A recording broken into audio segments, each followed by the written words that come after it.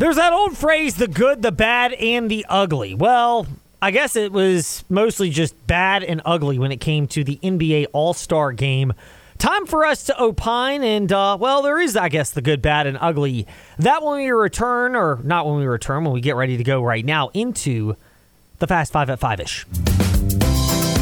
It's time for the Fast Five at 5-ish. 5 fast-paced, quick-witted things you need to know right now.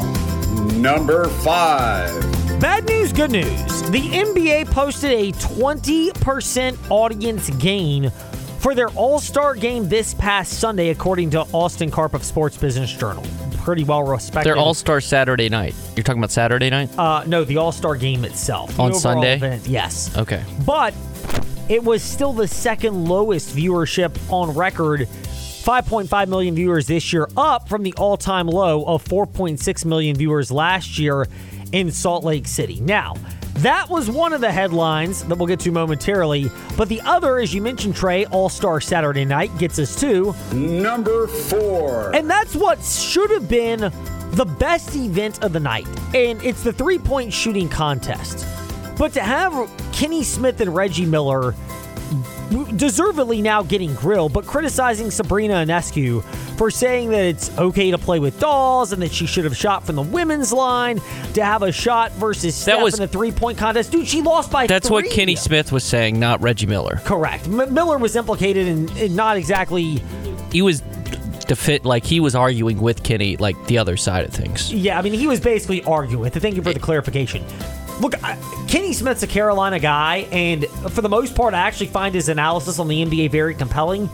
This was not one of his brighter moments, Trey. For a number of reasons. The logical side of this is, dude, Sabrina Ionescu lost a three-point shooting contest to Steph Curry by 3 points. She scored the same amount of points as the men did in the three-point shooting contest. Like, if she was in the men's three-point shooting contest, she would have made the final round because the highest score they got was 26. It was a four-way tie for 26 after the first round, and so she would have tied them. Dude, she barely lost to, am I off base in saying this, Trey, the greatest three-point shooter of all time? Yeah, no, he is.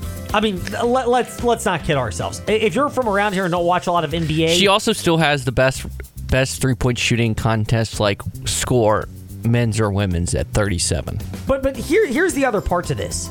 This is a league that touts progressivism, and to have one of your key voices like Kenny Smith totally mocking the concept of Sabrina Ionescu playing in the three-point shooting contest, dude, it's not like she was playing in the actual games. Although, it brings us to Number 3. Maybe that would be a good idea to have the best women's basketball players join the best men's basketball players in the All-Star Game. And if the WNBA players don't want to do it, I can't imagine why they would be opposed to this, because the NBA has a stake in the WNBA.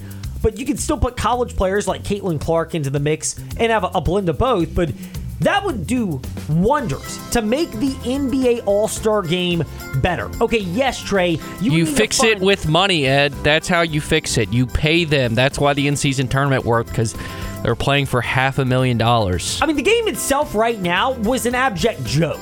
Adam Silver on Saturday comes out and says we need to do better than this, and then it's the record-setting scoring explosion where one team goes over the 200-point mark. Literally, the players just saying, okay, yeah, you said all that, but we're the players and we have all the power, so we don't really have to listen to what you have to say. I mean, that's really what this was. The players kind of middle-fingering Adam Silver of, hey, just remember here, you kind of do what we want. You're our puppet, and we're the puppet masters. And this is where that can be problematic, and I won't use all inmates running the asylum, because I think there does need to genuinely be a level of connectivity between the players and the owners, or the owner's boss, the GM, the commissioner in this case. But Trey, I don't know anybody out there that thought this was the best All-Star Game. There are so many other ideas to make this weekend better. We mentioned the three-point shooting contest. I like it. The dunk contest is kind of worn out its welcome for All-Star Weekend. I heard this one from Sports Business Radio. Why not have an NBA All-Star roast? I get it. Some of these guys have fragile egos. They can't handle the idea of being made fun of, even though they can certainly go about and tell you how great they are and curate a false image of themselves on social media. But a roast of maybe it's past All-Stars in the NBA. That would get old roast. quick. would get old quick. I think Pick one a year. Michael Jordan gets one. Then it could be Larry Bird. It would get old quick, and I don't think they would. The big names would go for it. Oh, of course they wouldn't. Their ego is too big for that. Yeah, I mean, but Michael Jordan had to have a 6-series show on ESPN about how great he was. So it was a 10-part series. Yeah, and at least it was well earned because he's the best of all time. But he does have a fragile enough ego that reportedly, this is Roland Lazenby's book. Our guy Roland Lazenby, Roanoke native and author, that Michael Jordan once upon a time that Phil Jackson would have yoga sessions and certain film sessions for quote the team end quote. And the meditation sessions, quote, for the team, end quote, it was Steve Kerr, wonder why he became a good coach. But Kerr was the one who called on and realized, wait a second, none of us other guys really need this. It's just Michael Jordan needs it, but if it's only Michael, he won't go for it. So we're all along for the ride because he's the best player of all time. And the logic worked and the strategy worked and the results came of it. We're talking about guys with big egos. So that's why the idea of celebrity roast, as cool as it would be, the players will veto it because they're too sensitive for it. Just do the NBA is about to get billions of dollars. Can I throw this one idea out there, Trey? Have a game of horse. They did that. They've done that before. So you don't think that works? No, because they've done that before. That used to be an All-Star Saturday night. Kevin Durant won the first two. There are two ways. One to get, and I'm not trying to offend Gate City alum Matt McClung in this, but the way to get your stars, the stars doing a three-point contest because it's a three-point contest and you won't get hurt from it. You need to incentivize it. So I think putting a monetary prize up for both the slam dunk and the All-Star game is the only way to make this taken seriously. And I think it will be. Because some people propose, go back to what baseball used to do and, do, winner gets home court in the finals. That's used to be what the All-Star game in baseball was for. I don't see doing that because I think you should reward the team who has the best record, because they're also going to be Scotty Barnes and the Raptors are not going to sniff the postseason. They should not have an effect on the outcome of who gets home court in the NBA Finals. So I just think at the end of the day, you gotta pay the man. You gotta pay the man. That's what you gotta do. So you think it's just you offer them more money? I mean, it's the only way it's going to work. It's the only way. See, for me, it's ultimately scrap it because I don't think they'll go for it. They're not going to scrap it. They're not because the TV partners need something. That, and Adam Silver brought up a really good point about this. He said it's unlike the Super Bowl, where that is the one time a year the NFL can converge on one place. This is the only time of the year when the entire NBA can converge into one place. And a lot can get done there. So they're business-wise. Yes. So they'll keep the event. So I think personally, you gotta give them money. I would be more entertained by what we get to in number 2 than the NBA All-Star Game, which again I don't think money's going to do anything about it. They could throw more at it, but it's not going to solve the problem.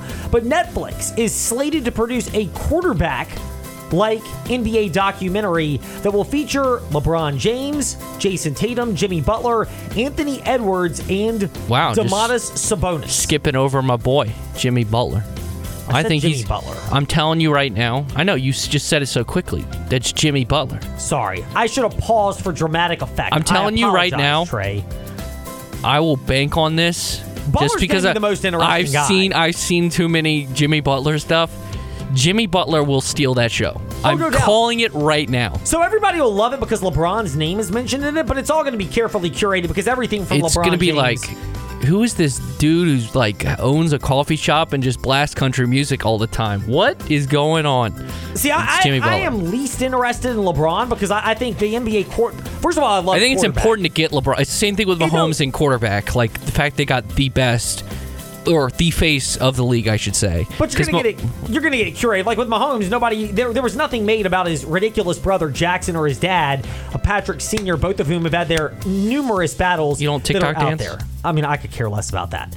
But the NBA Netflix documentary or Netflix documentary quarterback style, LeBron is there for name value only. He's going to be the worst guy out of this. Jason Tatum, you might actually get more insight into a superstar, the Celtics forward. Jimmy Butler's fantastic. He'll know how to play this up for the cameras. He's going to be great. Anthony Edwards and Domantas Sabonis of the Timberwolves and Kings, they're other rising stars, so just having them there, it brings more. Ant's going to be a great, I think also will be a great character in this one. He is the future face of the NBA, in my opinion.